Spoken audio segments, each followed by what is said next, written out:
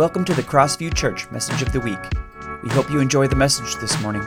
For more information, visit us at mycrossview.com. Well, good morning, Crossview Church. Welcome to Church Online. We've made it. It's the last Sunday of August, and we're quickly heading into the fall. I don't know about you, but fall is one of my favorite times of year, and I'm really looking forward to the days ahead. So we've also made it to the end of our summer Psalm series. So far, we've spent 9 weeks in the book of Psalms, and it's been a great journey together. The Psalms are so meaningful in so many ways, and I'm so thankful that we've been in this journey together. Next week, we start a new series in the book of Daniel, and we're going to take a 10,000-foot view of that book and ask, what does steady faith look like in difficult times? I'm really looking forward to that study. But this morning, as we end our Psalm series, we're going to look at one of the last Psalms in the book, and I'd like to focus on one of the Psalms near the end, Psalm 145. So now, if you remember all the way back to week 1 of our series, I showed a graph that helped us understand how the book of Psalms was organized. It has a very unique design, and it has a unique message that's really important for us to know. We were reminded that we have a tendency to see the Psalms as a collection of individual poems, prayers, and songs, and they are that. Seeing them that way and using them that way is not a bad thing, but there's more to the book of Psalms. We learned that Psalm 1 and 2 operate as an introduction of 2 major themes that we see throughout the entire book. Psalm 1 celebrates how blessed is the person who meditates on God's word, chooses the path of righteousness, prayerfully reads the scripture, working to obey it, and the outcome of a person like that will be like a tree planted along the riverbank, bearing fruit in each season, whose leaves won't wither, and that person will prosper. In Psalm 2, we saw a poetic reflection on God's promise to King David from 2 Samuel chapter 7, that one day a messianic king would come and establish God's kingdom over the world, and we know that person to be Jesus. We learned that in the middle sections of the Psalms, they're broken up into 5 different sections, and the headings are book 1 through 5, and you see those in the text of your Bible. And at the very end of each section, the final poem in each of those section groupings is very similar. The ending reads something like this: "May the Lord, the God of Israel, be blessed forever and ever. Amen and amen." Now, this brings us to the very end of the book of Psalms, where we find ourselves today.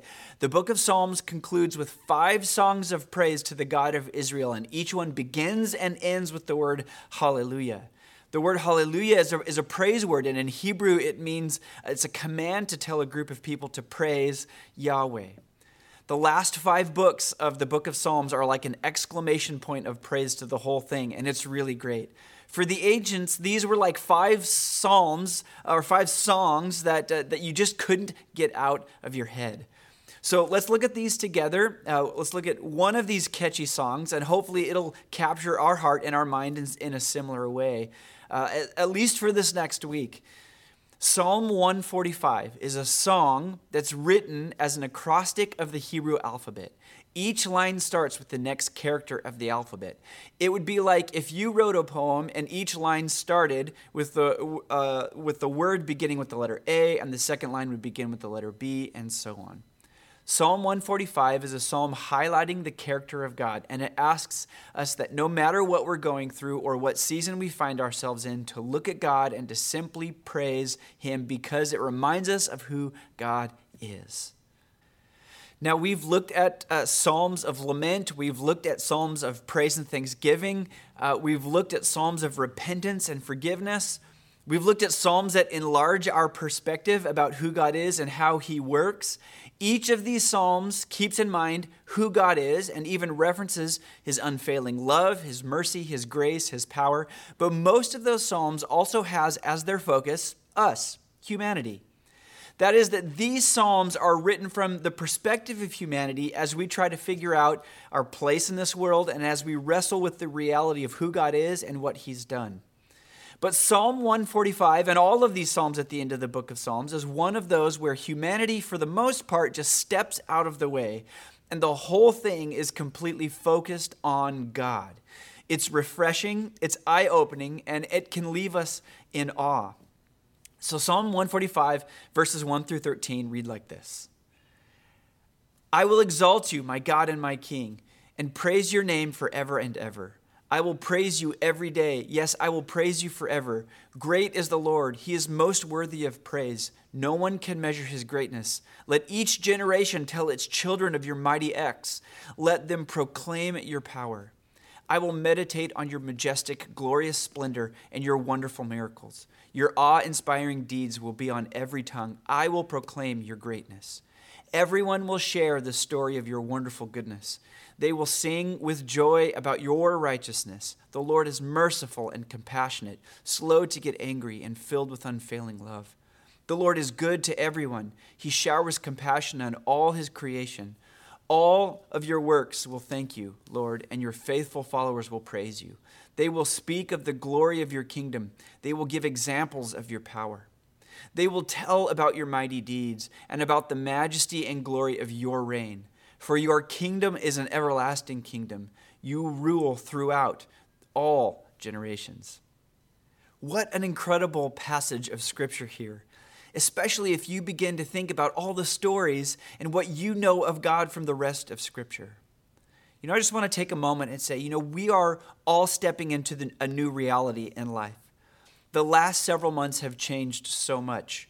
We all long for a sense of normalcy, but yet we know that normal as we've known it likely won't completely return. We're all stepping into a new reality as we move into an unknown future. But can I just say something here that Scripture tells us all the time? Do not be afraid. We will journey together as a family of faith, doing our best to walk side by side into what the future holds. But more than that, we will not be afraid because none of what has happened the last 6 months has caught God off guard. In fact, God is leading us and guiding us as we look ahead in some really cool ways. Over and over, the Psalms continue to teach us to devote your life to the way of Jesus and follow his guidance and direction. He can be trusted and he knows the way. So, knowing all of that, I will exalt my God and my King. I will praise his name forever because he is most worthy of praise. No one can measure his greatness.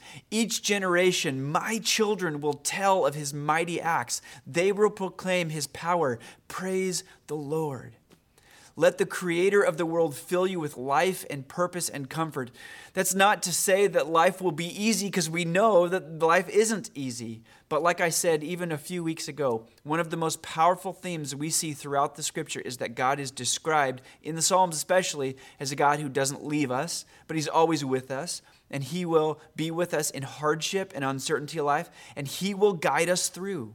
So devote yourselves to the way of Jesus. Follow his guidance and his direction. Make time to cultivate discipling practices that will help you form a deep and growing relationship with God. Exalt his name and praise him daily. Tell God how great he is because he's worthy of it. In the uncertain of the future, Psalm 145 tells us that you and I, we know that God is great. We can't even measure how great he is. And it tells us that you and I are part of our generation's attempt at being a witness to the mighty acts of God. So meditate on God's word. Let it be completely satisfying to you. Let it teach you God's ways, show you God's will, and how majestic he is. Full of how'd you do that kind of moments in God's love and his mercy. One of the reasons that we do all this is because this. Are you ready for this? Everything we do in service to God is dependent on his blessing, not our capacity or ability to make it happen. That's what's so significant about this psalm is it recognizes who God is and what he's done. That's why this is a perspective-changing psalm. Because we usually view things from our ability or our capacity, our skill, as we talked about last week. And while we do partner with God, we have to remember that everything we do in service to the Lord is dependent upon his blessing, not our ability or our capacity. This is one of the main truths I'd like for us to take away from this psalm today. And it's applicable no matter what season of life you find yourself in. Let me say it again.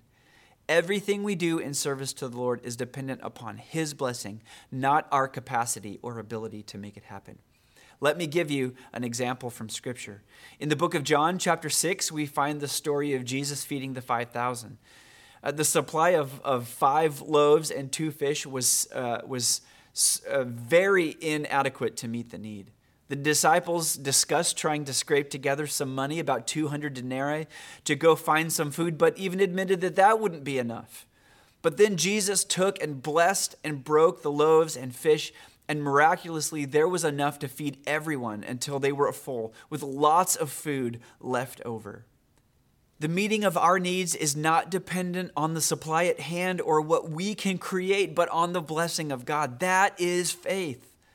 Because God loves us, He's gracious to us, He'll help us along in life as we serve Him. He already has done this. So back to Psalm 145 as it pushes us to know this truth. Psalm 145 verses 14 through 16. The Lord always keeps His promises. He is gracious in all that He does. The Lord helps the fallen and lifts those bent beneath their loads. The eyes of all look to you in hope. You give them their food as they need it. When you open your hand, you satisfy hunger and the thirst of every living thing. Part of faith in Jesus is a dependence on Him that God will work in ways that we cannot. That He will work in ways that we don't expect or haven't even thought of. Think about this, for example. For those of you who have children or grandchildren, we pray often for the Lord to take care of our children. Lord, bless our children, bless our grandchildren. Have your hand upon them. We're asking Him to work far beyond our own imperfect skills as parents, to raise our children, to follow the Lord in this world is far more than just using the right parenting techniques. We need God's Spirit, God's help, His Holy Spirit to capture their hearts, the hearts of our children, that they will know His love and experience the freedom and purpose that only He offers. The same is true in our marriages and other relationships. There are some helpful techniques about how to communicate better with our spouse or significant other. But the key isn't using the best techniques or attending the latest seminars only. It's about seeking the Lord together and letting the blessing of God work, His Spirit bind us together in His love. We need God's help to work in ways that we cannot. So are you asking Him to work far beyond your shortcomings and your imperfections? Even as we change and even as we grow by His power, is that part of your prayer? When He works beyond our ability, it reminds us of what we talked about last week from Psalm 118, that when God gives the victory, and remember that's the word that it uses, victory, that God gets the glory. And in Psalm 145, it's all about giving God the glory for what He has done. And God is happy to work in this way. That is beyond our limitations. Remember, He made you. He designed you. And He designed the way that all things are supposed to work. You know, I think we might be tempted to see the last several months as defined by that word, limitations or restrictions. But can I tell you that this pandemic has not put any limitation or restrictions on God or God's ability to work in you and through you?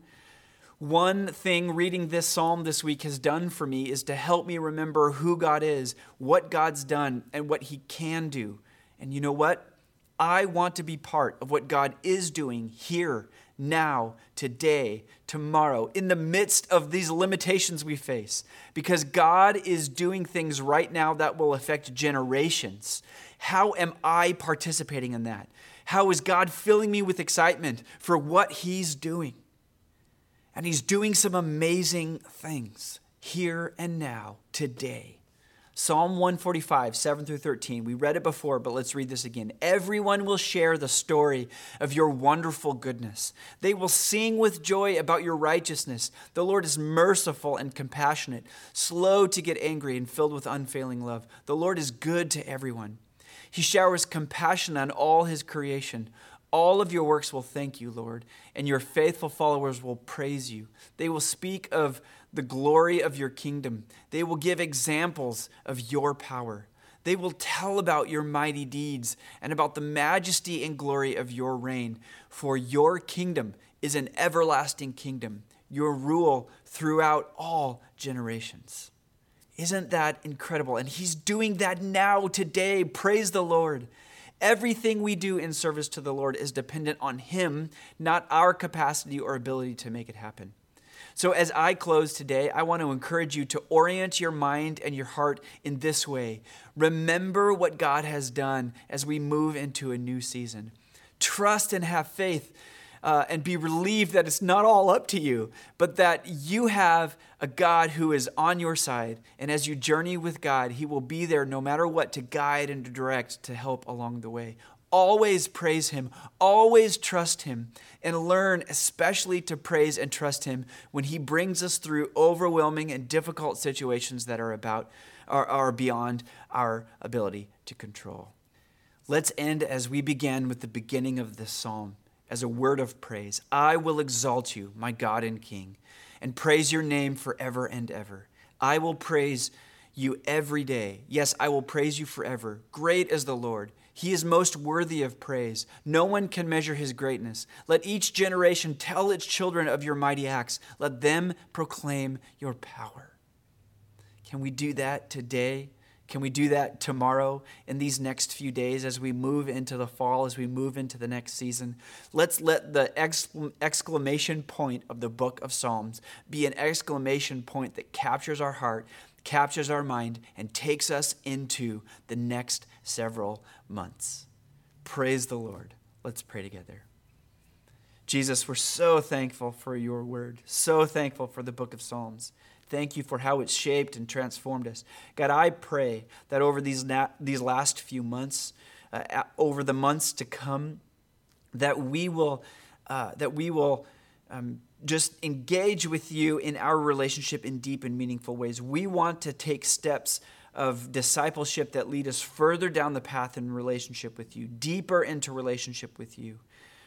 God, I pray that not only will your word and your spirit convict us of our sin, reveal to us our fears, but will give us the capacity to trust you more, to be able to proclaim what you've done, to share the stories, to be witnesses in this world, to hold out hope for people who need it in these days. We have a hopeful future, and you are working in powerful ways to redeem and renew things as we move forward. We're so excited for where you're taking us as a people, as a church. And God, may you be praised in the days and the weeks to come.